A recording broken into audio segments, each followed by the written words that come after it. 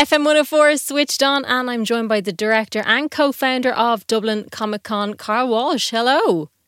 Hello, thanks for having me. Thank you very much for chatting to us. So you just celebrated 10-year anniversary last year. How does it feel that it's been going on for so long?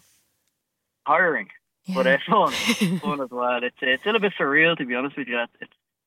It's lasted and grown this much over 10 years. Yeah. What have been some of the main differences since when you started? We're still learning so much, like everything from the venue right through to what we do and different aspects of the show. It's just changing year on year, like looking back through floor plans and just all documentation. I can see how every 2 years is something new with it. Like we're constantly learning. It must be quite nice actually to have it documented like that. Oh, it is. We have unreleased documentary footage from 2013, 14 and 15. Wow. So something that was in play back then. It never came to life, but it's nice to look back at it and see the differences and see how everything's changed. Yeah, I'd imagine so. And it's coming back to the convention centre on March the 9th and 10th, 3 weeks away. Too close. Very close. Yeah. At this point, what do you be doing? Everything from floor plans, answering emails as best we can, because you get so many emails of it. Just a lot of people, every year we have new people come to the show who've never gone to a Comic-Con, so you spend much of the time catching up on those emails right through to doing inventory in the warehouse and building the sets. All the displays you see, we build them in-house as well. Mm-hmm. So it can be everything from accounts on floor plans and emails right through to building aliens on castle walls in a workshop. How long does something like that take you to build? It depends on how many mates we can wrangle into it, to be honest. But let's say about 2 weeks per set when rushing, and some sets can take up to a month. Wow. So blood, sweat and tears goes into it? Quite literally at times, yes. I'd imagine so. So tell us about what's happening on the 9th and 10th of March this year. So we're back for our spring edition, and this one, the way it worked out was a little different than most, in that we actually have a lot more voice actors around the gaming scene, from GTA, from Baldur's Gate, as well as people from Netflix's One Piece and Mark Shepard from Supernatural. It's a nice mix. So we're coming back with different guests every year, but also we take over the whole building of the convention centre, and we have everything from independent game developers coming back this year. We used to give them tables back in 2016 we started it, and we're bringing them back to let shoot and showcase their work right through to STEAM academies for young kids for science, technology, engineering, art and math. And we're just trying to incorporate every aspect by working with different communities and groups to really bring different things to Comic-Con, not just costumes, not just actors, not just gaming, but everything in between. And it's amazing how these areas have grown as well over the last few years. I suppose with AI and everything as well taking off, like these fit nicely into that as well.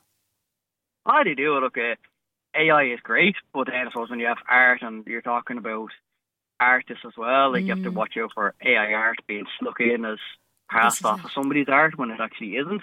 But then from another point of view, you're talking about filmmaking and AI and that, and it just creates a good buzz around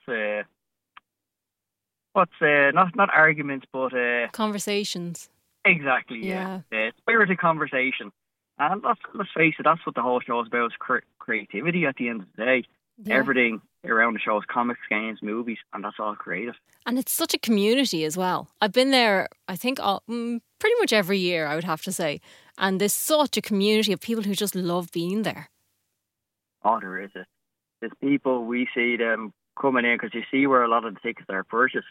And there's a lot of people from mainland Europe. We have some that come from Australia every year, right through to from the very first show. I remember seeing families walking in and the parents are looking around like, where are we? In a more so confused way and a little bit like, why am I here? And then within a couple of years, there's suddenly a whole family in costume. Wow. And they become part of the scenery, and they go from just being a spectator to being, I say, a community. People know who they are. They're like, oh, what costume are you doing this time? So yeah, you do feel a great feel for that. Yeah, I was about to say, it must be a quite nice feeling for you guys who've put it together. Oh, it is. It's stressful. It's tiring. at times you're wondering why do we do this, but on the day when you see everyone having fun and you see the reaction afterwards, that's what makes it worthwhile. Like I've seen people come up, and especially the children who might be a bit in their shell, they just come up and say, look, can we head in this way? Want to get in early, stay for the hour, and they come out with big smiles on their face because like that's a place that they can just let loose and have fun. Yeah, and just enjoy themselves. Exactly, yeah. And the costume competition is always a big draw as well for people. It is, and we're actually changing it up a little bit this year. Okay. What we're doing is more of a masquerade. So apart from prizes for the younger audience, like the tots, it's no prizes. It's all about getting up and talking about it. We're going to put the money elsewhere into different parts of the cosplay village. But we want people to get on stage, not just to win a prize, but to get on and talk about what you're passionate about. Because there are a lot of people making the costumes, they actually go into the special effects scene in the future. Like the amount of them we've seen that have been making costumes out of foam or cardboard when they're younger, and now they're either going to college or they're working in the industry. So it's like, let's promote that aspect. Let's promote the play part of cosplay. Let's bring the fun back into the contest. It's not there to win prize, it's there to talk about how I made this, why I made it, and like you can make it too. Oh, really nice. That's great because like people, the amount of thought and effort that they put into them is unreal. So it's nice to bring it back to that. Oh, it's amazing. Like I've seen costumes with wings that fold in and out, still everything from really high end. Like you think there'd be gowns that would be made for weddings and royalty events. Like the detail they put into it, from a piece of foam looking like metal. Yeah. Really impressive. Is there anything in particular you're looking forward to yourself? The whole thing, to be honest, well, whatever I can see, but overall, I'm looking forward to people seeing the new sets that we're building. I'm looking forward to people spending time with the D&D Dev Zone, because we have the likes of Larian Studios who created Baldur's Gate, of which we have some of the cast there. But they'll be there and hopefully talking then with up-and-comers in the gaming scene who are developing their own games. And I just want to see people walk away happy saying, you know what, I had fun, or I made a new connection, or I learned something new.